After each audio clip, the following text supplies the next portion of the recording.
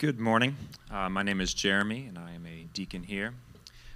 Would you please stand and read with me from the Bible this morning? Our reading this morning comes from 2 Corinthians 5, verses 11 through 21. Therefore, knowing the fear of the Lord, we persuade others. But what we are is known to God, and I hope it is known also to your conscience. We are not commending ourselves to you again, but giving you cause to boast about us so that you may be able to answer to those who boast about outward appearance and not about what is in the heart.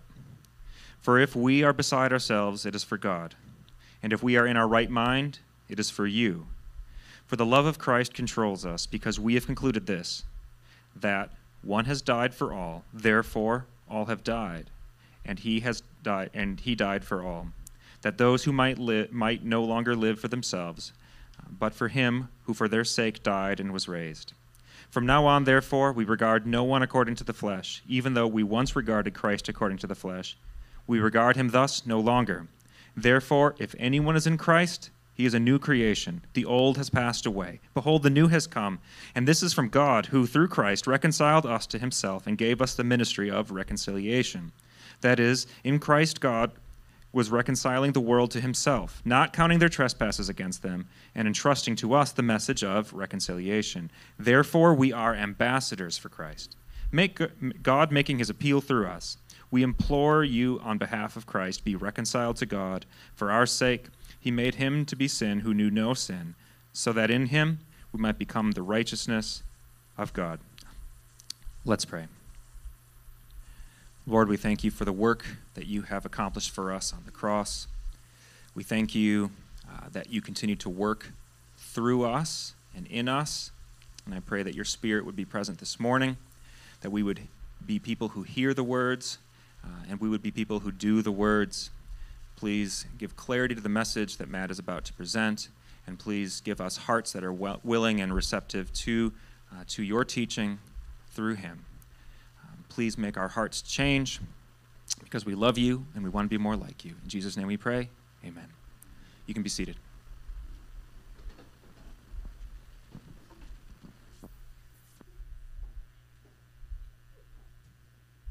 All right.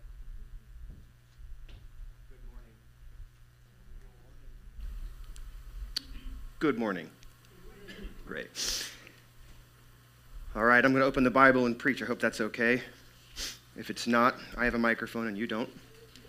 So keep it to yourself. So glad you guys are here with us today. I'm going to preach the Bible. We're going to be looking in 2 Corinthians chapter 5, verses 11 through 21.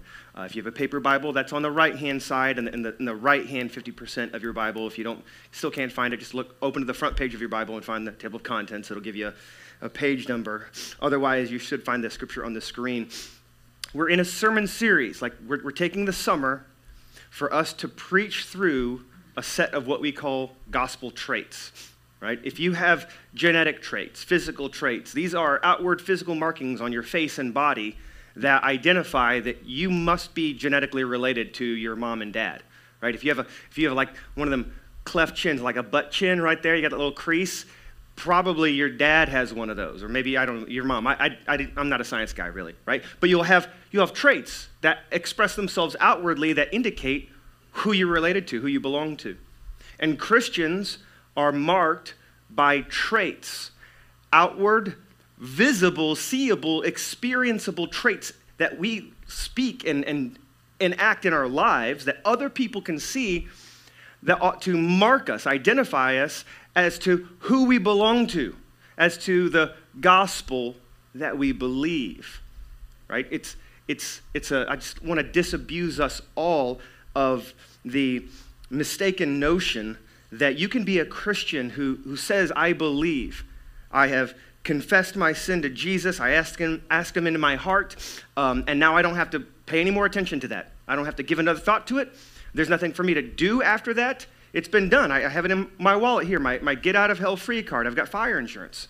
Nothing in my life has to reflect this truth that I proclaim. That's a lie that Satan wants you to believe. Because in reality, in this passage, God says when you become a Christian, you're a new creation, and something springs up from that new creation, this new birth that you have. You're a new person. And what that is a life that reflects a different Father, a different identity, a different belief. And so here today, I want us to take a look at the gospel trait of evangelism. Christians evangelize. Do you know why Christians evangelize? It's because they're evangelists. Right? You do from who you are. Right? So do you know why I preach? Because I'm a preacher. That's why our leaders really don't want me doing the welcome or the announcement stuff, because I preach that stuff and I take way too long. I got to storytell and teach everything. It's just in me. I can't help it. It's who I am, how God built me, and so that's what I do. And Christians evangelize because God made us evangelists. And I want to take that out of its American kind of religious context, where you think of an evangelist as wearing a nice suit, and there's maybe a tent meeting, or he's a traveling evangelist, and he's preaching at different churches, and he's sharing the gospel, trying to get a bunch of people saved. Well, that is an evangelist, but that's like the career of being an evangelist. Evangelism means telling the good news. Evangel, right? Evangel is the word of God, the good news, the gospel. Evangelism is proclaiming, sharing, telling, putting on display the good news of Jesus Christ. And every Christian believes the good news of Christ and is therefore a Christian and saved, and now that's who you are. That's who and what you have in you, and if it really is in you, it'll come out of you. You can't help it. Can't help it. Because I preach because I'm a preacher. Some of you help because, man, you're just helpers. Some of you care for people because you're a carer. And so today's main point of our sermon, here's our gospel trait. This is what it is. We live in every way as ambassadors of the kingdom of joyful glory. All right, I've been listening to a lot of a pastor named John Piper and reading a lot of Paul, so all my sentences are super long these days, all right? It's been getting into me. We live in every way as ambassadors of the kingdom of joyful glory. Now, I've been looking at, like, when I structured this sermon series and all these different traits, I'm looking for a thoughtful, systematic way to go week by week so that something builds on to the next thing. So what we're talking about today, what I'm preaching today, lands on top of what's been the foundation that's been set for the last several weeks. And so you see those words of joyful and glory. And so, like, if you haven't been with us and you missed those sermons, you'll be able to get what we're doing today. But I would invite you, you can go to our podcast, you can go on Spotify and find our sermon podcast, RCC Sermons, and you can go back and listen to those, all right? You know, I talk fast, but I also talk long, so you might want to put the player on like 1.25 speed or 1.5 speed so you can get it in under 3 hours, okay? But in a nutshell, there's this connection. It's inseparable. It's unseverable. You can't cut it. There's a connection between the joy, the happiness that every human being is wired to need and want and have. There's a connection between the joy that we need and want and glory. I'll further elucidate that in a little bit. Evangelism means sharing the gospel. So I've got several points under this one today that I'm just going to take us through. And they're all going to start with sharing the gospel means. Okay, so if you're a note taker, whether or not it's on the screens or not, just the church has been able to survive for about 1,900 years without screens or notes or TVs and stuff. So you can write stuff down, okay? So first point, sharing the gospel means knowing the gospel. It means knowing the gospel. Probably one of the biggest and saddest problems for Christians, for the church, not just today, but for all time, but definitely for today, is Christians and churches don't know the gospel, and they're the church. And it's because we assume the gospel. It's been muddied, it's been transformed, it's been just massaged this way and that way, often by accident or with good intentions. But just like in a game of telephone, where the message starts here, and by the time it gets along, every person somehow adds to it, even mistakenly or accidentally, and sometimes even purposefully and wickedly. And by the time it gets over here, it can be an entirely different message. So we can't just assume that because you're at a church, or because you call yourself a Christian, or because I'm a pastor, you can't just assume that we know the gospel. You can't share what you don't have. You can't tell someone something you don't know. And so I'm going to take us through the thing that we, if we really are Christians and we're really going to put on display this gospel trait that, like, I just can't help it. I'm an ambassador. That's the way I live my life, is an ambassador of the kingdom of heaven, of Jesus. Well, then I want to make sure that we're clear on what gospel message that is that we're sharing. And you can take the gospel and break it into kind of 4 big chunks.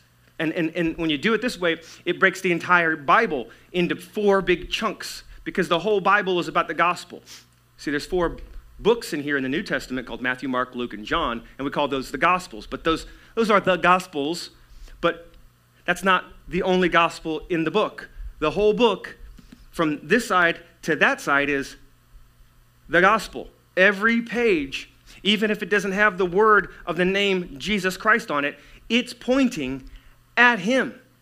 It's pointing at the glory of God and the entire narrative of all real human history, present and future, of who God is, what his character is like, what he's doing, who we are, and what he does to make us and save us as his people, and what that means.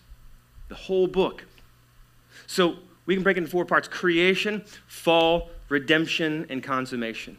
Creation, fall, redemption, and consummation. Let's take creation first. I'm going to go through this real fast. Genesis chapter 1 and 2. Thank you for no one shouting, liar! Genesis 1 and 2. God created everything, right? And what did he say about it? It's right. It's good. Okay? The Hebrews had a word for this. It was shalom. The peace of the Garden of Eden. And the peace of the whole universe. Not just one part of the earth, right?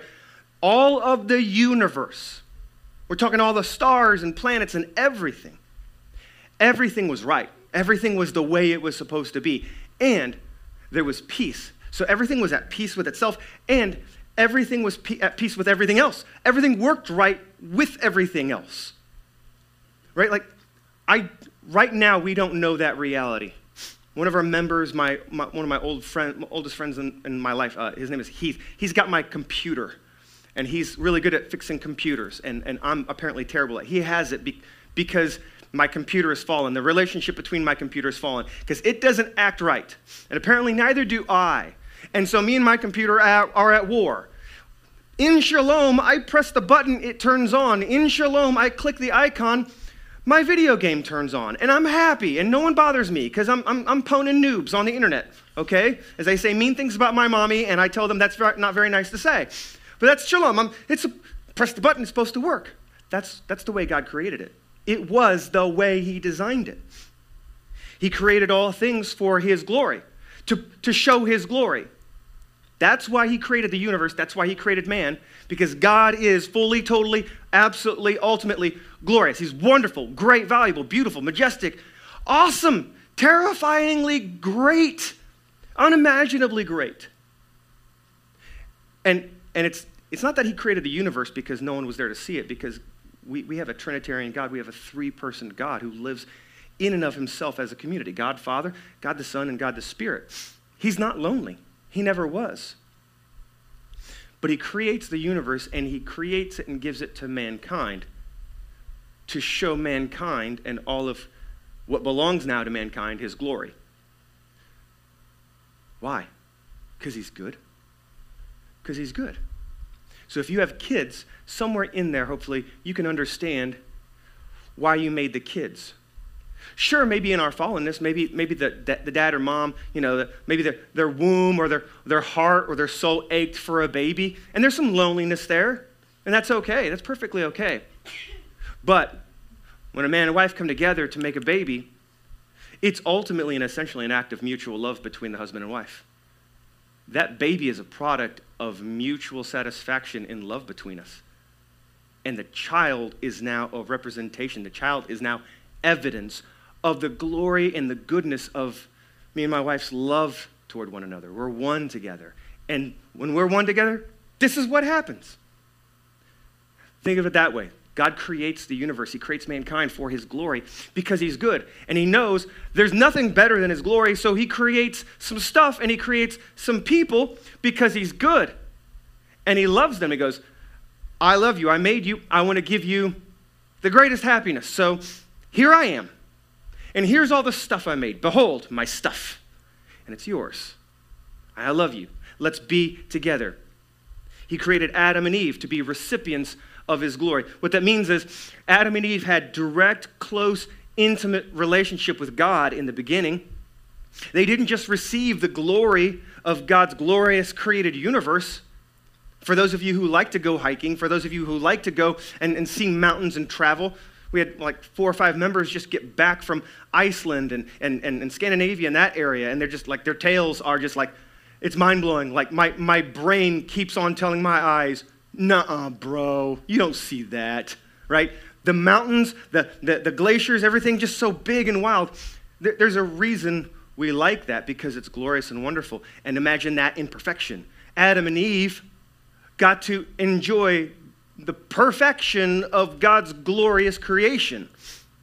But not only that, they got the source of the glory. All the stuff has glory. All of it has greatness because of the one who made it. His fingerprints are on it. But they didn't just have the fingerprints, they had the finger. They had the hands of God on them. They were talking with him. Adam walked and talked with God. He is the source of all glories. Now, God gave all of this so humans could enjoy his glory. We're created in his image. We're his image bearers so that we would be happy. Our never-ending life, the design he had for us, is never-ending life, being at rest, being happy, being in comfort. Not simply being comfortable, but being comforted. Being at peace, being provided for.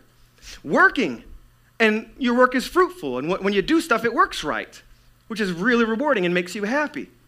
Now, that's creation. Now, that's the beginning of the gospel. Now, the gospel moves into something called the fall. That's Genesis chapter 3. Genesis chapter 3 is what we call the fall of mankind into sin. Adam and Eve, who we hold are real people in history, they really did exist. Here's what happened. With everything perfect for Adam and Eve, everything is in shalom. They got God's glory shouting from every bird's beak, every flourishing flower and leaf, every grain of sand, every drop of water is just beaming how perfect this is, and therefore God is. With everything like that, Adam and Eve believe a lie that Satan tells them. Satan's God's enemy. He's a created being. He's an angel who decided he wanted to be God. He wanted to take God's place. And they believe the lie that Satan tells them. Here it is. He tells them, there's a joy that you don't have because there's a glorious thing that you don't have. And God is unjustly withholding it from you. You should have it. And he's not giving it to you. You can't trust him. He's supposed to be so great, then why? And everything's perfect? And what's wrong with the tree over there, Eve? Everything's good. Why is he withholding something good from you? I'll tell you why. Because there's something that will bring you joy besides God himself, and he's jealous. He doesn't want you to have joy unless it comes from him. He's jealous. He's self-centered. He's an egomaniac. There's something else besides God that you can find ultimate satisfaction in. And you know what? You're only going to get it if you get it. God's not going to give it to you. What they do is they trade in the greatest, the most secure, the most ultimate, ever living joy and happiness and all the good stuff I just described. They trade that in for something lesser. Right? It's like that experiment that psychologists I've heard on Facebook have done where they, the test is, you put parents in a room behind a one-way, a two-way mirror, right? And their kid goes in there and there's $1,000 on the table, but then there's also an Oreo in the corner on the floor. It's got lint. And the psychologists tell the kid, hey, if you don't touch that cookie, you and your mom and dad get this envelope. All right? No time limit. The doctor walks away, and now the parents just have to sit there helplessly watching the kid for 45 minutes, like just nudging and touching and thinking about the Oreo. Maybe I should, right? Imagine the frustration, like the anger and the sadness that you feel when your kid goes over and, this is better, right? $1,000. We could have put that on your college or some toys or something, or a vacation. We could have done something with it. But you took the Oreo, the dusty, gross little Oreo, and it was good for like 20 seconds. That tree, that fruit, Adam, that thing he put off limits to you, that's the real glory. That's the real joy. It's not God himself. It's something else. You can't trust God to ultimately satisfy you. You need something besides God. And the gospel, listen, the gospel that we share as Christians, it has to include this unhappy, offending truth of our sin, because since Adam and Eve, every single human being ever born carries the same trait, the same spiritual genetic trait as Adam and Eve. The belief of this lie, that there's a better, greater, satisfying source of joy and satisfaction than God. And no one's happy about this part. No good Christian is happy about sharing the gospel and going, and by the way, let's talk about how crappy you are.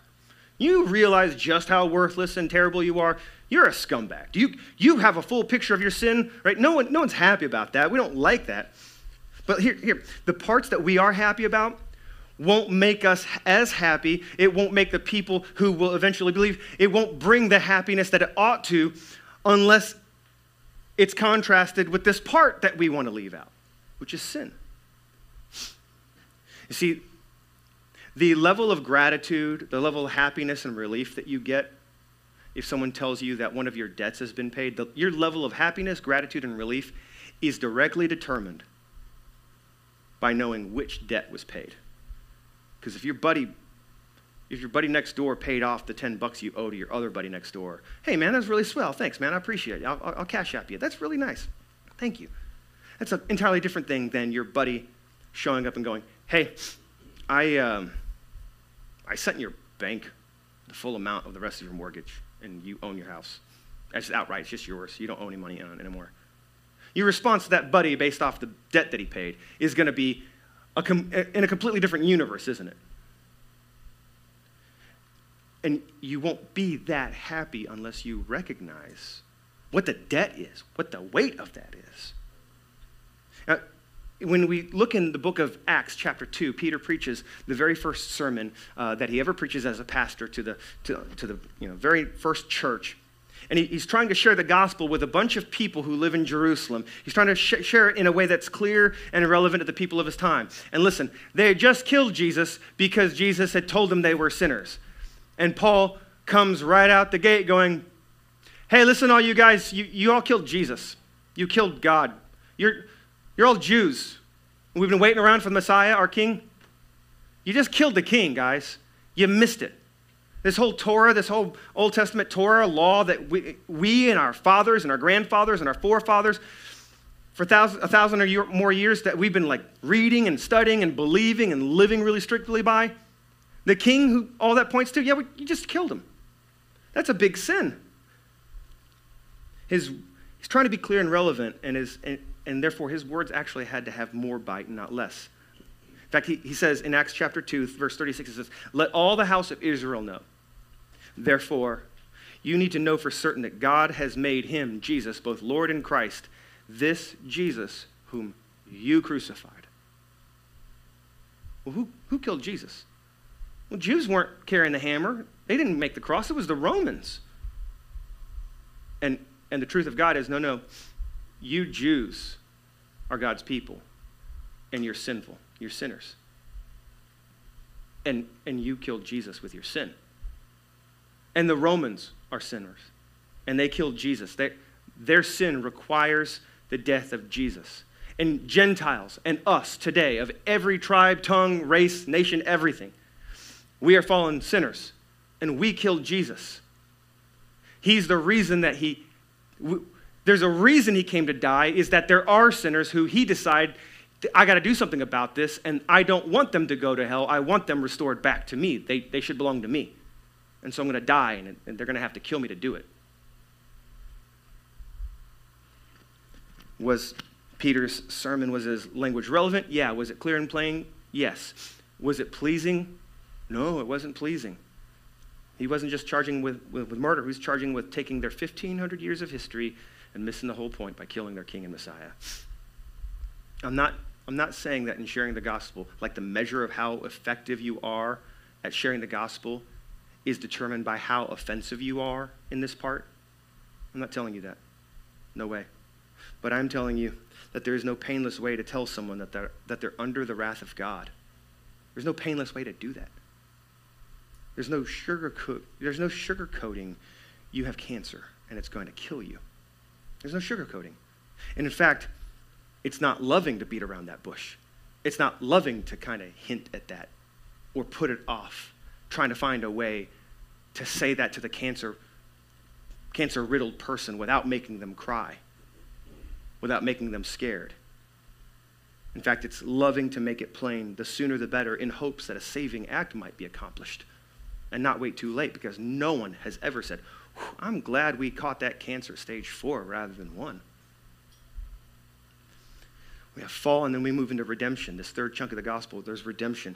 This is the great news of the gospel. And the great news of the gospel is that Jesus Christ, who is eternally and truly God, he became a man. He added humanity to himself, and he lived as one of us. We preached that last week. He lived in every perfect way that we were designed to and commanded to, and we don't. And he lived on our behalf. So his life now stands as a record to stand in for our record if we'll accept his record over us. And our record of sin gets put on him. And it gets taken as his record. Even though it doesn't belong to him, he'll take it. And he didn't die to save good people because there aren't any. Jesus goes, I haven't come for the healthy people. I haven't come for the smart or good people. Because, one, there aren't any. And the people who think they're healthy, they're okay, they just need a little help maybe. They're smart, they're great. Those people are deceived. I come for the people who know what they are, who know that they are sick, who know that they are desperate and needy. That's who I'm coming for. There aren't any other kinds of human beings for Jesus to choose from. And that's us. That's us. And so we share the gospel not simply as good people who got some help, but we share the gospel as woefully sinful people, dead in our trespasses, needing salvation, rescue for our very life. That's the perspective, that's the place and position we share the gospel from. This means that you're not a hypocrite if you try to tell someone about Jesus, even though you know that you haven't prayed for the last 4 or 5 days or opened your Bible in a week or 2. You can share the gospel and not be a hypocrite, even though you know your kid caught a butt whooping 2 days ago that he didn't really deserve. He just got like maybe a talking to, right? Or maybe you were just in a bad mood. He didn't deserve anything at all, right? And you were a bad dad. You really screwed up. You lied recently. You cheated on something a little bit, right? You messed up. You can share the gospel and not be a hypocrite knowing all of this, because the gospel lends credibility to the fact that I myself, a sinner who is really screwing up right now, I see you and I know you because we're the same. And here's what I'm leaning on and needing and depending, and I know you need it too. That's not a hypocrite. That's credible. This is why God chose Paul in his mother's womb, and he let Paul become a Christian killer. And then he saved Paul on the Damascus road. Why? So that Paul, the Apostle Paul, who wrote most of the New Testament, so he can say something like this: but I received mercy for this reason, that in me, as the foremost sinner, the foremost enemy, the worst of the worst, that in me as the foremost, Jesus Christ might display his perfect patience as an example to those who were to believe in him for eternal life. Paul goes, you're going to have to go really hard in the paint to be a worse person than I am. And Jesus let me get there so I could be rescued from that, so that very few people get to say, nah, but you seem like a pretty good person. I'm not, you don't know my life. You don't know what I've done, what I put in my body, what I've done with my body, what I've done to other people's bodies, who I've hit, who I've stolen from, what I've said. You don't know, no. God can't do it for me, man. I'm too bad. I'm too far gone. Paul goes, I killed his Christians for a living. I killed his people for a living. One of his first preachers got up and preached a heck of a sermon, and all the people who hated Jesus, they all got rocks to throw at him, and I held their coats so they could take their coats off and get a good wind up so they could kill him with rocks. I sat there and held their coats and laughed and smiled and looked on approvingly. If you want to get in a fight, an argument, and debate over who's a worse sinner, great, but that's not going to be very useful. Let me tell you, you're not too far gone.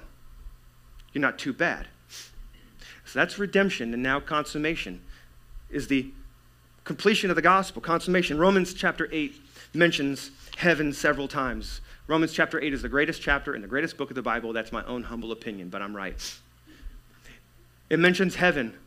It talks about consummation of the completion of all that Jesus has been doing and is doing and will do. It talks about the revealing of the glory of the children of God, the inheritance that we share with Jesus because we're his Father's children too, the resurrection and the redemption of our mortal bodies, which are dead, which then will be alive forever and perfect, which Paul calls that the hope into which we are saved. The completion of all that Jesus has been doing, his purposing, his planning, his execution, all of it. The entire last book of the Bible concerns the entirety of human history, human present, and human future as God's plan through Christ has been, is being, and will be revealed. It's the consummation, the completion. It's done. This is what I've been bringing about, and now it's here. Heaven and earth. At the end of Revelation, at the end of the Bible, heaven and earth are married. There's now no division between this perfect place of heaven and this dingy, sad place of earth. They're married. They're together. And it's perfect. Just like Jesus is married to his bride, the church. God's dwelling place is now once again as it was with man. And he will be their God, and they will be his people. And the sea is no more because the sea represents death, and so there's no more death. That's been put away. Neither will there be sorrow or pain or misery or mourning. He's going to wipe away every tear, and we'll live, all the nations, all the people of God will live with God, with one another, in the presence of his glory, with all of the perfected universe married to heaven as he originally intended and designed. And that doesn't and won't happen unless redemption, unless Jesus does what he's done. This is the purpose, the plan, and the promise of God to all who will hear the gospel and believe. Sharing the gospel means you actually have to know the gospel. Now, second of all, sharing the gospel means believing the gospel, and there's a difference. I'll preach this twice, saying it two different ways, but meaning just about the same thing. So this is part A, part B, right? Sharing the gospel means believing the gospel. Listen, knowing the gospel and just stopping there doesn't make you a Christian. Satan knows the gospel. Satan knows the gospel. Judas knew the gospel. The great atheist, renowned atheist debater, Christopher Hitchens, he knew the gospel. He knew the gospel. He could say it better than most Christians. But you have to believe the gospel. What's the difference? Here's my Matt Ford version of this. Knowing how to get in shape, cut some fat, build some muscle in my body, that isn't a problem for me. I know exactly what to do. I know how to do it. I know where to go to do that. Nevertheless, while I'm skinny, I'm also flabby. Like, I take my shirt off, you might start thinking, I think your genetic trait is telling me you're related to Gollum somehow. You look like Gollum's kid brother, Pastor Matt. Right? I take my, like, if I'm in a swimsuit, you're going to see I look like a toothpick with a tumor in the middle. Okay, so I might be thin, but I am not healthy and strong. And in order to change that, I don't have a knowledge problem. I have a belief problem. Because clearly, what I'm doing and what I'm not doing expresses what I really believe is good for me, and what I apparently believe is good for me is to be far more sedentary and not move my body and not exercise and to be more comfortable most of the time. I know, I have the knowledge. I know the knowledge. I'm just not believing the knowledge, not functionally. Do you know how to tell what you really believe? Do you know how you can tell what someone else really believes? Do you know how can someone believe what you tell them you believe, and that they should believe too. Do you know what's going to set them up to believe you when you say what you believe, and that they need to believe it too? They're going to look to your life. They're going to look to your actual action, what you do, because actions do speak louder than words. And inaction speaks louder than word. Not just by individual things that we do, but the doing of our life, how we live. Yes, what we say, and how we live, what we do in real life. Now, here's part B of that. If sharing the gospel means believing the gospel, what that means then is sharing the gospel means actually living the gospel. Living as though creation, fall, redemption, and consummation are real things, and you believe that's the real narrative pattern of human history, present and future. Even more so than you believe that George Washington was the first president. Even more so than you believe that gravity actually works, and that you might not want, after the age of 30, to climb up tall ladders or do somersaults or do anything that would ever put your rear end above your head. That's just a good rule if you're over 30, men. Okay? Just don't do that. Believing that creation, fall, redemption, and consummation is reality, and living as though that's true. Which takes us to our passage, 2 Corinthians chapter 5, verse 21. There's the gospel message all throughout there. The bits and pieces of creation, fall, redemption, and consummation are in that passage. Let me take us through that.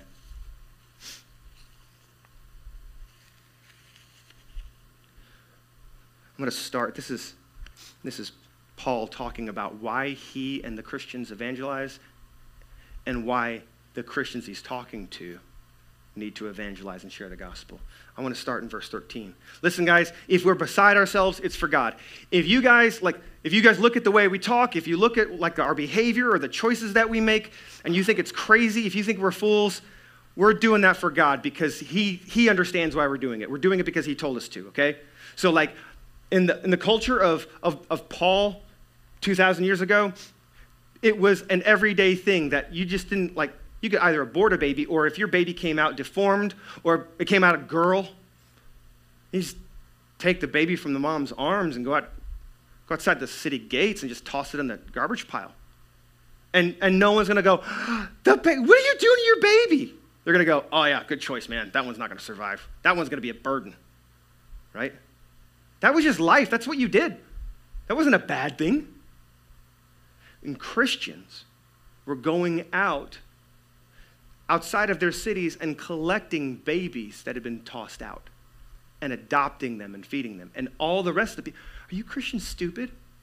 You stupid? It costs a lot of money to feed that baby, and it's sick. It's not going to last long. All it's going to do is break your heart because it's going to die when it's 3 or when it's 4. It might not last a week. What are you doing to yourself? Just let it die. Put it out of its misery. Put yourself out of your misery. You don't need all these kids. Or you're a Jew, and that's a Gentile baby. They're dirty. Or you're a Roman, and that's some sort of pagan kid over there. Ew. What are you going to do? I'm going to adopt it. You're going to make it your kid? I could understand maybe make it your pet or your slave, but what?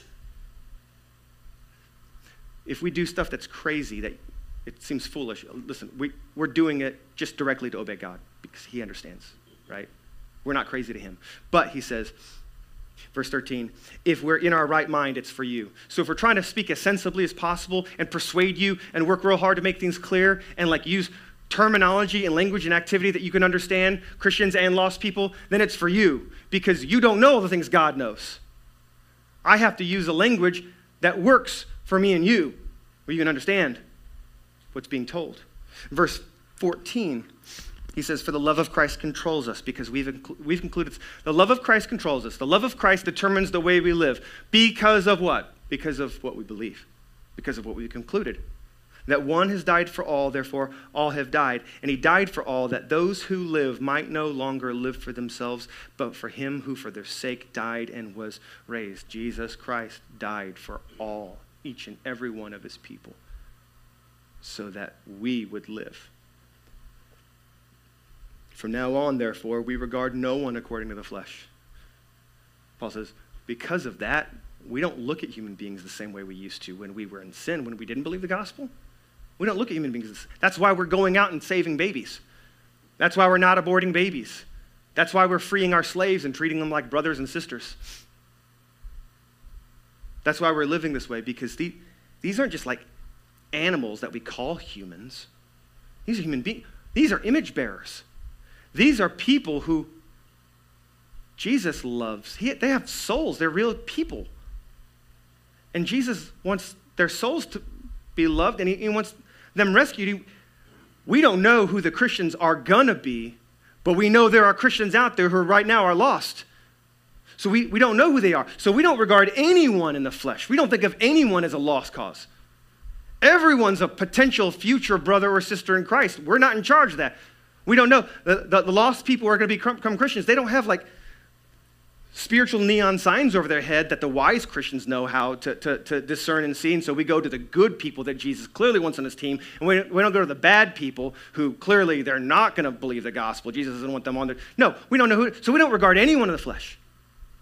Because what happens when we regard people in the flesh like they're not image bearers of God, like they don't have value, like God doesn't have a plan and a purpose for that person? Do you know what we do? We kill people. I mean, not outright murder with a knife or a gun or poison or something, but we kill people. We murder them with our lives. Take from them, domineer over them, abuse, lie, manipulate. We wage war. We hoard stuff so that we have more and we feel safe. And it doesn't matter if someone else has less and they're unsafe, just as long as I have what I need. And we just starve people out. And none of us are like, all of us are like, wait, when have I done that? We're not Hitler. But we're doing it on these invisible, comfortable, convenient, American, modern, comfortable, leisurely patterns of lifestyle. It's Chinese people who made my iPhone.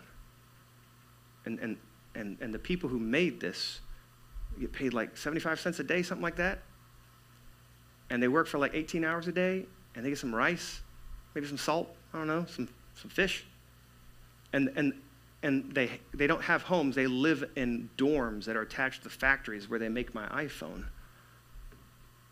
And the company, not Apple, but this company that sends this stuff to Apple to sell, they actually had to install nets along the balconies of these dorms because the workers there were so lost and so devastated and so overworked and hopeless that they were throwing themselves off balconies, committing suicide to escape from the hell they lived in. And so the company puts nets in to rob them of even that escape. But I don't want to pay more than $1,000 for my iPhone. So somewhere in there, I'm not okay with it, but somehow I am okay with it. That in order to have a cheaper iPhone, I'm okay if it's outsourced to another country where we don't have to see what they do in order for us to get our cheap goods. That's what we do. That's what you and I are doing. We regard other people in the flesh. Paul says, look, we once regarded Jesus in the flesh. We don't anymore. What do we do? What did they do when they regarded Jesus according to the flesh? They killed him. They crucified him. And now he resurrected and came back to life and showed and proved that he's God. Yeah, we don't think of him that way anymore, guys. He's not in the flesh. He is God. Therefore, if anyone is, verse 17, in Christ, he's a new creation. The old has passed away, behold, the new has come. That's redemption. And that's the beginning of consummation. All of this is from God, who through Christ reconciled us to himself and gave us the ministry of reconciliation. We're divided with God. We can't talk to him. We can't be with him. We have no place with him because he's holy and righteous. He's perfect, and he can't stand, and he wouldn't be God if he could stand and permit evil, wicked, fallen, gross, disgusting sinners like us to have any part with him. He wouldn't be God anymore. The relationship that we were designed for, which is to be with God and receive his glory, see his glory and then receive joy, that's broken. That's off. We're at war. There's no friendship. What Jesus does is he reconciles the relationship. He reconnects what we broke. So that now, if you're a new creation, if you belong to Jesus, you can actually pray and talk to the creator God of the universe, and he listens. and he cares, and he does stuff about it. Because in this relationship, he loves you. There's no war. There's commitment and loyalty and devotion and the love of a father toward his kid. That's what Jesus has done. And so what Paul says there in verse 18, Jesus Christ reconciled us to himself, and then he gives us the ministry of that same reconciliation. We have that same ministry in our lives of telling that stuff and then enacting and storytelling this stuff with our lives, with our very fabric of the way we live, what we do with our lives. More of that in a second, more practically. Verse 19, that is, God in Christ was reconciling the world to himself and not counting the trespasses against them, and then entrusting to us this message of reconciliation. We are ambassadors of Christ. We're his representatives. We're his representatives. God is making his appeal through us. You have lost people in your life, maybe friends, maybe family, people that allegedly, apparently, you profess to care about. And if you believe the truth of the gospel of creation and fall, then you subsequently would believe in redemption, right? Their need for redemption because you believe in their destiny toward condemnation and hell.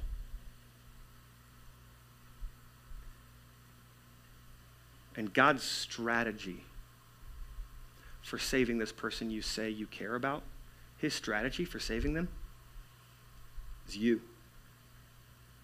It's you. Now, you're not responsible for saving them because that's the work of the Lord. But his strategy for bringing about that salvation includes you. Whether you're the one who closes the deal or not, and they pray on your front porch and you take them around the back to the swimming pool and you baptize them that night. Or whether or not you've shared the gospel for years and you part ways and move away and you never see them for years and then bump into each other in heaven. You go, oh my gosh, you got saved. Yeah, like 30 years later. Yeah, let me show you. Let me bring, this dude told me the gospel too. Bro, nice to meet you. Thank you. Dude, you laid the groundwork for us. You know, this is so great. Nice to, you're our brother. We're alive together forever with Jesus and everything's perfect and great. I'm so happy. I had no clue that God was actually using that, what I was doing. We moved away, and I was real sad and hopeless and desperate. You're God's strategy. We are God's strategy of how he intends to bring salvation about. How people are going to be raised from the trespasses of their sin and death into the eternal kingdom of God's glory and light. For our sake.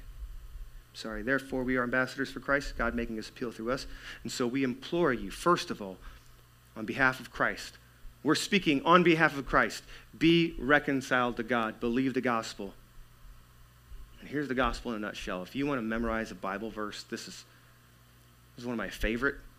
And this is probably the single, simplest, clearest, most explicit, full gospel sentence, I think in the whole Bible. And there's a bunch of good contenders for that. For our sake, he made him to be sin, who knew no sin, so that in him we might become the righteousness of God. We who are not righteous. We are the wickedness of Adam and Eve, ourselves, sin, flesh, Satan, and demons. We're on that side. But God intends to make us the carriers, the purveyors, the vessels of his righteousness, of his glory, of his goodness. He does this through Christ. Now, that's what we live. That's what we live. That's what we believe, and that's what we live from. With everything you do in your life. Let's get practical here in a couple seconds. Sharing the gospel, next point, means enjoying the gospel. Sharing the gospel means enjoying the gospel. People live according to what they want. People live according to what they want. In every way, every decision, whether you're thinking about it or not, every decision you make, big or small, has a direct line drawn from that decision towards something or someone you want. Some desire, some appetite, some goal. It's what we said a week or two ago, right? Every human being makes every decision. What I'm going to believe what I'm going to chase after, what I'm going to study or learn, what I'm going to do for a living, what kind of things am I going to eat, or what am I going to drink, what kind of clothing am I going to wear, what friendships am I going to choose to have, and who will I make them with, and how will I have those friendships, and what am I going to do, and where am I going to live, and who am I going to marry, who am I going to date, or who am I going to have sex with, who am I going to touch and feel and kiss, who am I not going to, who am I going to break up with, who am I going to divorce, how I'm going to raise my kids, and how am I going to vote, everything. Every single one of those decisions has a direct line attaching you to something that you want, and that's why you're doing that thing. Even here, like I said, it's all based on joy. Somewhere underneath all of that, every action you take in your life, what we call your lifestyle, it's all based on you trying to find joy. You're trying to chase after joy, satisfaction. I need peace. I just need to be happy. I need some comfort. I just need some hope. I just want some harmony. I want to be right. I want people to be right. I want to be right with people. I want stuff around me to be right and okay. I want to be hard. I just need security. I need soul rest. I'm just in turmoil. I need soul rest. Joy. And what do we all go looking for if you want joy? Glory. Because glory is the source of all that stuff.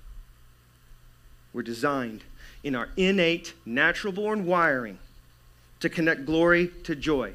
And that's not a result of the fall. That's God's design. God designed us to go, I want joy, better find some glory. That's the way it's meant to be. Adam and Eve go, I want joy. I believe Satan, it's not ultimately found in God.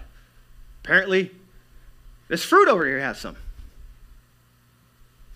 That's what the fall is.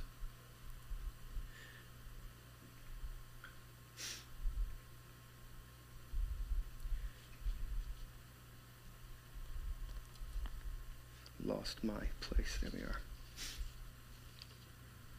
Whatever is glorious, if I can get to it, if I can get near it, if I can get into it or get it into me, if I can be intimately associated with this thing that is glorious, that's great and amazing, and it's good, it's going to satisfy me, it's going to make me happy, it's going to protect me, it's going to make everything secure, I'll be okay, right? If I can just get an unbreakable connection to something or someone glorious in a way that no one and no thing can ever steal it away from me, then I'll have joy. And it gets translated in to the career that you want, or the man or the woman that you want. Or if you have a man or a woman, the kind of man or the woman that you want them to turn into. Or the kind of kids you want or have and you want them to turn into. Or the house. Or the lifestyle. Because those things hold some sort of promise of glory that will make you okay. And my life won't just be, it'll be finally good. Then I can rest.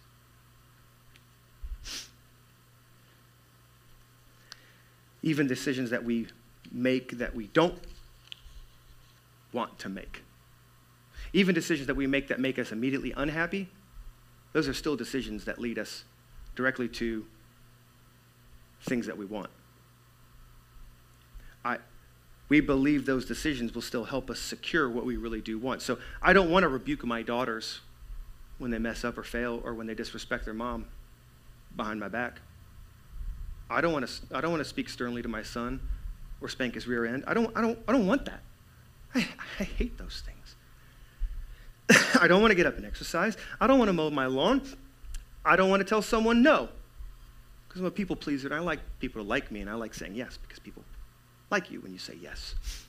I don't like to tell people that they're wrong or they've messed up or they've sinned. But in a way, I'll tell you this, I do want to do those things. You know how I can tell you I really do want to do those things? Because I still do those things even though I don't want to do them. Because I still believe underneath all of that doing what I don't want to do because I believe those decisions will lead me and the people I love toward real joy. Maybe not right this second, but it'll still get us there. So as much as I don't want to sternly talk to my son and spank his bottom and discipline him, I do want my son to grow hating sin, and being wary and cautious of disobeying God and his daddy and his mommy and making wise decisions. It's better for him to know the pain, the temporary pain, and connecting. This is what sin does. And sin, left to its own devices, will kill me. My daddy loves me, and he connected my sin to pain in my butt, which is now gone 20 seconds later anyhow. I want my son to grow mature and wise and long and healthy. I want that more, and I know that doing something here that I don't want actually gets me what I do want. Christian evangelism then means that with our words and with our works, with the very fabric and the very rhythms of our lives, it means that we are showing the world that Jesus Christ is the source. He's the fountainhead of ultimate joy. Our ultimate joy, my ultimate satisfaction, my ultimate security, my ultimate peace, my ultimate hope, my ultimate love, my ultimate soul rest is him. Well, it sure does look like your house, Pastor Matt. You really like that shiny red Jeep you drive, and you seem to like some of the stuff that you have, and they're not God. Well, I hope I'm not being idolatrous. I hope I'm not sinning and finding ultimate joy in those. But our God's a good dad, and he shows his glory and shows his love and makes me satisfied in him by giving me what satisfies me in those smaller ways, as long as my satisfaction doesn't stop on the people and things he gives me, but it stops and terminates on him, the one who gave those to me. And so we as Christians enjoy God by enjoying in their proper places, at their proper volume levels, what our Father does give us, who our Father does give us, in a way that hopefully no one would ever mistake that all of our satisfaction, all of your final hope, all of your final rest lands on your husband. Because your husband is going to die either before or after you. I know I will. Unless Jesus comes back. Your husband is going to fail. He's going to really screw up. He's going to break trust. He's going to be stupid. He's going to be well-intentioned and dumb. Just like you. Just like you. And he can't bear, your wife can't bear, your kids can't bear, your house can't carry the weight of the burden of glory that will satisfy you and make your life okay forever no matter what.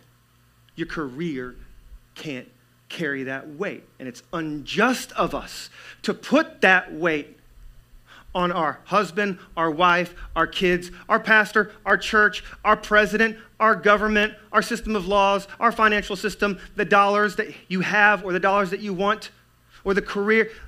All of those things can and will be taken from you in this life before you're taken from this life. And none of them can bear the burden of your satisfaction and your soul rest. Only God, who's giving those to you. We live our life in a way that communicates that to people who don't yet know Jesus. It means we are enjoying God, right? So John Piper, great pastor, he's Desiring God Ministries, right? And if you know or read any of that stuff, like you can kind of hear all the stuff. Like I've just like soaked in from under kind of his paradigm of teaching the gospel here. But his famous saying, his quote is, God is most glorified in us when we're most satisfied in him. So you want to glorify God? Be happy about God. Love God. Enjoy God, right? We live as 2 Corinthians 5 ambassadors by enjoying the glory of Jesus Christ, the righteous God who lives and dies to save his sinful enemies and make them his baby brothers and baby sisters in his Father's kingdom. So you need to make your decisions on what you're going to study in school and where you're going to live. Yes, what house you're going to buy and where. What school system you're going to put your kids into or not put your kids into. What career you're going to go into, when and how and where we're going to take vacations, how much money we're going to spend and how much money we're not going to spend, and how much we're going to give away, and to who and how we're going to structure our schedule, and how many hobbies are we going to do, how many sports or activities are our kids going to do and not do. All of those decisions, all of those life decisions need to be centered around this question. If you believe the gospel and therefore accept your calling and position as an ambassador of Christ, will this help me enjoy and be satisfied with the God who gives it to me. If I do this, if I take this, if I move there, is this going to help me enjoy God even more than the thing I'm laying hold of? Furthermore, is it going to bring me closer to the source of glory that I desperately need for joy? This house could make me happy. This girlfriend or boyfriend could make me happy. But is it going to get me closer? Is this person or this thing, is this activity, this career, is it going to get me closer? Is it going to help me get closer to God, who is the source of my real joy? Will this put my family in position to make Jesus' glory the most publicly knowable? So maybe I shouldn't buy the king's castle. The house that, doesn't just have a backyard fence. It's got 18 acres, and it's got the front yard fence too, and the gate shrouded by trees, so no one knows I live there. And it's got protection. Like no one gets to be here. And I like my solitude. I'm an introvert. That means God designed me that way. I don't have to talk to anyone because I'm an introvert. It would be mean for you to expect me to interact with people. That's my personality. Don't blame me. I'm going to live this life. With me and my family, we just have this happy little life on this ranch, and we can afford it. It's a good thing. It's not a sin, is it? But maybe I shouldn't, because I can't live here in the way I want to live and make the glory of Jesus publicly knowable. If I'm going to live there, I'm going to have to make some real big decisions on how me and my family are going to live our life, because we're introverts and we're homebodies, and we kind of have a closed home, and we don't like a whole bunch of strangers or visitors, and we're going to have to ask Jesus to help us change the way we think and feel. We're going to have to learn how to host. We're going to have to learn how to be hospitable and invite people over, especially lost friends, or at least my Christian friends who are extroverts, and they bring their lost friends over, right? I'm going to make a decision on what house I buy or where I'm going to live based off of, will this help me see the glory of Jesus and find joy in him most? Will this put me and my family in a position to be good ambassadors so that other people see how much we enjoy God and how good he is? Can they see it from the way we live? So evangelism, it is a duty. It's a command. So why do we? Because God tells us, yeah, but if we stop there, we cripple ourselves. Because evangelism is a duty. This is a command. It's an instruction. It's a law. You're a Christian, you better obey. It's a command. But it's a duty. But that's the lowest baseline place to be. No one ultimately cares about duty. No one cares about ultimately duty. Even the most honorable soldier, Marine, sailor, or airman, the most honorable and brave firefighter or policeman or EMT, they are not essentially and finally and ultimately moved by duty. Do you know what they're moved by? Do you know what they'll die in place in the face of threat and enemy, fire, danger, and sword? Do you know what drives them to do that? Not duty. It's love. Their love for their nation, for their family, for their home, for the brother on the left and the right of them, for what they believe will make them joyful to die for, because what they love, who they love, is glorious to them. And therefore, they'll do their duty. That's why a great military person, like a great warrior, doing your duty is just kind of what you do. Why? Because I have great love for what my duty serves. I have great love. I find happiness and joy in this thing of glory that I'm fighting for and protecting. So tell the gospel with everything in your life because of who and what you love the most. Don't simply do it out of duty. Do it out of joy because how good Jesus is. Final big point, sharing the gospel means loving people who don't believe the gospel. Real quick question, and you just answer it for yourself, and maybe let the Holy Spirit rebuke you. How many lost people's cell phone numbers do you have in your phone? And can you find any text messages in your phone to those lost people? And what do you talk to them about? When was the last time you talked simply, explicitly about any part of the gospel? When was the last time you tried to explicitly or clearly just communicate to someone who doesn't know Jesus, who needs glory because they need joy to live. And they're your friend or family man. You love them. When was the last time you tried to love them by bringing them to the most important matter of the entire universe in their whole life? Trying to get them to the source of glory and therefore joy. Do you know lost people? When was the last time lost people were at your house? When was the last time you were at a lost person's house? You can't share it with them if you're not with them, right? There's a parable, a story that Jesus tells in Luke chapter 15. It's called the prodigal son, okay? If you're not familiar with it, dad's got two sons, older brother, younger brothers, real dirtbag. Dad, I want all my inheritance early before you die so I can go live my Las Vegas lifestyle. Dad's like, okay, here goes. He's a prodigal. He's clearly bad, openly, overtly sinful and bad, wicked, right? Now, the common teaching of this is, okay, younger son, dirtbag, prodigal, wicked. The older brother stays home and he does his chores and he works the father's farm and he's a good boy. He's going to college youth group. He marries a young lady. He's reading his Bible. He's saying yes, sir, to his dad. He's treating his mom sweet. And he stays home. He's not out there hooking up with prostitutes and sniffing cocaine, right? He's the good kid. I want you to understand in this parable, there are two prodigal sons. One who is clearly prodigal and one who is definitely prodigal. It's just harder to spot for good religious people who do what they're supposed to. The younger one is easier to spot. And in parables, when Jesus uses parables, you're supposed to look for who you are in this story so you can put yourself in there and learn a lesson. You're supposed to figure out where God is in the story so you can figure out that relationship, what Jesus is trying to do here. It's easy. Non-Christians are the younger prodigal son, right? So like Jesus is telling this parable and he's got one big audience, but two groups in that one big audience.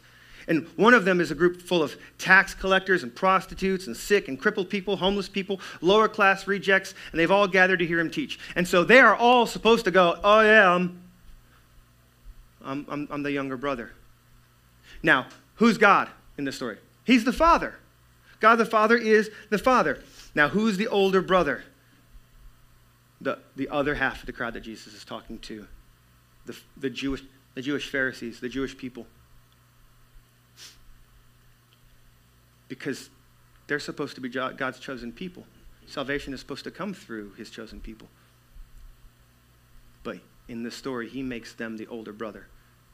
Like, well, that doesn't sound all that bad. I mean, the older brother, like, is he maybe prideful? He's a little arrogant, uppity, whatever. But I mean, he's like, stays home and he does what he's supposed to do. He obeys the Father, right? Here's the problem. Do you know who's not present in this parable of the prodigal sons? Jesus himself. Because if Jesus puts himself in the parable, then the older brother doesn't stay at home. He chases after his kid brother. He goes and brings his brother home, back to dad. And he won't be satisfied with being a good kid in the Father's house.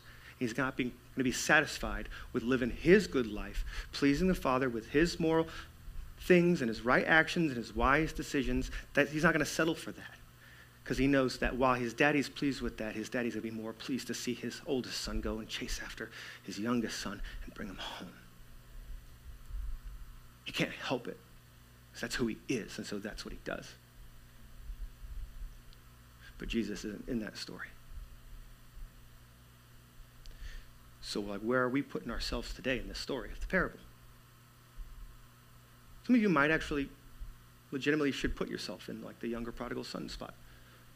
And far more of us should recognize that we're the older prodigal son. We're the older prodigal son. And we need to go out and do whatever it takes to bring our dad's kids home.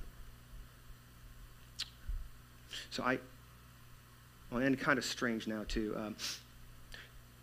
I love preaching Sunday mornings, but the one preaching opportunity I covet the most is funerals. I know that might sound morbid, but it's not, I assure you. No one cares about me preaching weddings. I've preached some of yours. No one cares that I'm preaching that. They want to see her in the dress, they want to see him kiss her, and they want to go eat the food her dad paid for, all right? No one cares about the gospel that I'm trying to preach. But at a funeral, everyone is facing eternity. And someone that they know and love is in that box, and they've arrived there already. And there's no time that I've ever found people more receptive and ready to at least hear the gospel. And I love doing funerals for believers. That's an easy one.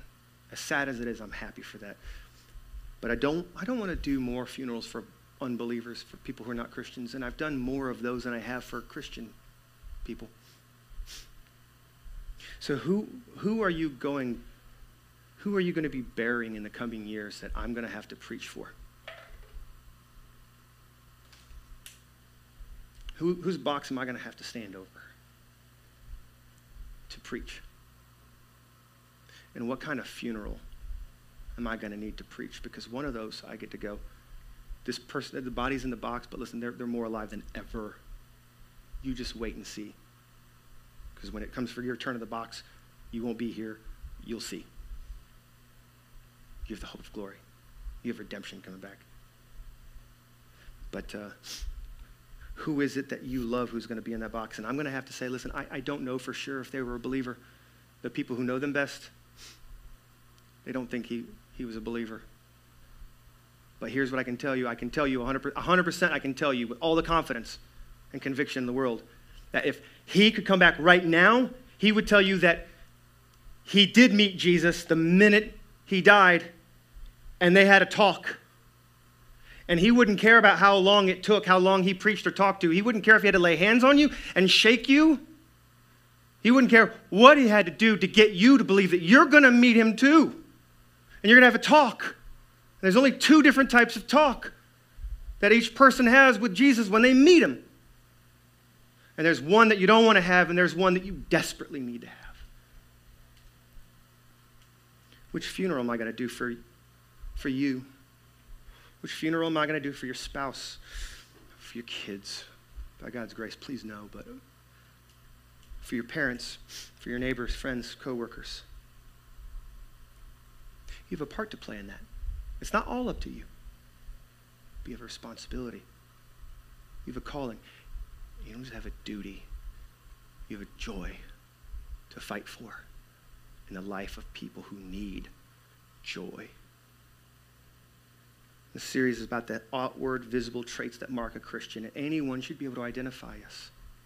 They should be able to look at our lives and see that the way we live expresses an inward, invisible conviction and belief in the gospel. So we're supposed to be marked by our belief in the gospel, our lives that reflect that we really enjoy and find hope and security and satisfaction in God, and no matter what, when, who, where, when, how, or why, and especially when we suffer, we still find God good enough to believe in and stick with, and we don't abandon him. We should be marked by people who love people who are just like us, fallen and in need of glory that brings joy. People just like us, people who are fallen in need of a Savior. You don't go ahead and cut your own hamstring here and claim you can't run with us just because you don't believe or you don't think or you kind of even don't want the gift of preaching or teaching or evangelism. I'm not so good with words, or I'm not so good at this, I'm not a good leader, I'm not very influential, I'm not smart like this person or that person. No, you don't get that. You don't get to do that. You don't have to be elite or awesome. In fact, tell you what, sinners find honest, humble, redeemed sinners far more credible than very apparently holy, religious people who have their whole life put together, and it looks like they're great, and really all you needed was some help from God. Broken people who are humble and have been fixed and saved by Jesus, they're far more credible. So if you're kind of a mess, you got some real ammunition, because the grace of God covers that mess. You just need Jesus. You need to know, you need to believe, you need to live, you need to enjoy the gospel in front of lost people around you. You have the Holy Spirit. You have the book that he wrote, and you have his church. So you're not alone. You're So if you're not good with the words, if you're not good at doing all the things, and you can't be a one-man Rambo or Rambet evangelist, you got a church. You don't do it alone. Yeah, I'm an introvert, but I got a grill, and I got a backyard, and I got a nice place, and I want people to come over. So Stuart or John or Christian, can you, hey, place is open. Bring your lost friends and bring some of the church brothers, and we're going to cook out, and I'm going to put the ball in the tee, but can you guys swing? We do it together. That's why you're in the church. That's why evangelism isn't only or simply inviting people to come to Sunday morning worship or to your community group or gatherings with other Christians, but it's definitely that. Because you call in the support of Christ and his people together, so you're not doing it alone. You don't have to be good at the things you're not good at. That's why it's a church body. We got different parts. You're an ambassador of God in every way, with all of your life, an ambassador of the kingdom of the joyful glory. Mission of our church is to make disciples of Jesus for the glory of Jesus. I'm sorry. Make disciples of Jesus on the mission of Jesus for the glory of Jesus. I'm the one who even wrote that, so I should. That's why we exist. And our vision for this year, I mean, this one needs to be a big bullseye. This sermon today needs to be a big bullseye, because our vision is that we've made a long-term commitment for this year and the years to come to be a church that is cultivating a real gospel culture. Now, I'm not the only one talking about these traits, but you're talking about these traits with each other, and you're practicing them with each other, and you're helping each other practice them together to show that, yeah, we have real confidence that we really are believing the gospel. We really do belong to Jesus. And then, if that's a real gospel culture, then hopefully what we believe God wants us to want, which is to grow. God wants us to want to grow by 20 new adult members of this church by the end of the year. And that's us together. We're supposed to do that together. We're supposed to aim for that together. I used to have baggage about talking about church growth. I don't anymore, because I don't have any problem with the idea that God is a father and he loves his kids, and he's not a boss hiring employees, but he's a father adopting children. And he sends out the older brothers and he sends out the older sisters, not to stay here at the house and do religious stuff and be good people, but to go out there where our brothers and sisters are, and they don't even know they are, but to go out there and get them, bring them back to dad, to be about our Father's business. The older prodigal son, he was mistaken. He thought his father's business was there on the farm. Nope. His father's business was out there wherever his brother was. Let me pray for us. Lord, I do ask and pray that you would move us as a church. That you give a really weighty and, Lord, just a history-making in each person's life type of gift today. Make a flag planted, a red letter day, something that people here aren't going to forget this day, where you did something to them with your word, and they became real gospel believers who really embraced their calling and their duty and their joy, their privilege of being an ambassador, of being good older brothers and older sisters, going out and finding your kids. Pray, Lord, that you would give us all the joy that comes with that, because it's a glorious thing to be part of your family, to know you and be with your glory, and to be with your glorious people, and it's a glorious thing to bring more into that glory. Lord, make us happy as people who chase after you in that. We pray in the name of Jesus. Amen. I love you guys. Thanks.